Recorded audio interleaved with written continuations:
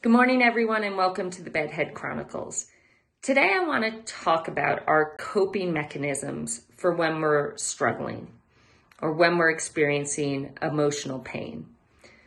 So many go to things like alcohol or drugs to numb the pain. Now, the problem with that is, number one, it's unhealthy for your body, but it's numbing you also to the potential joy. When you numb yourself to pain, you're numbing yourself to everything. You're numbing yourself to the good things in life, to the happy moments, to the things that could bring you potential joy. So you never actually end up getting out of your suffering because you don't have the experience of joy to help lift you out.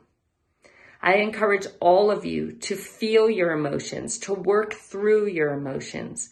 Understand that when we are struggling, there's a lesson in there. We can learn something about ourselves. We can learn something about other people. We can learn something about life.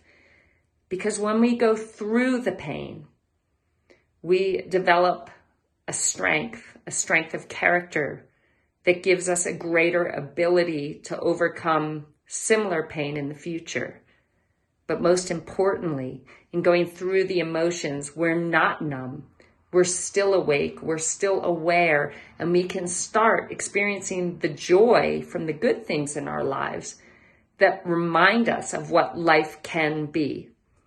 It's reminding us of that compelling future that we all have, that we can move through our pain, strengthen through it, learn from it, and again, experience joy in the future.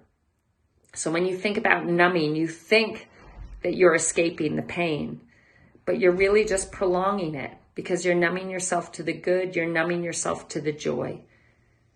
So have the courage to step into the arena of your emotions and to face them head on, and to know that there is something that you're going to learn through this struggle, and that you will grow and you will become more.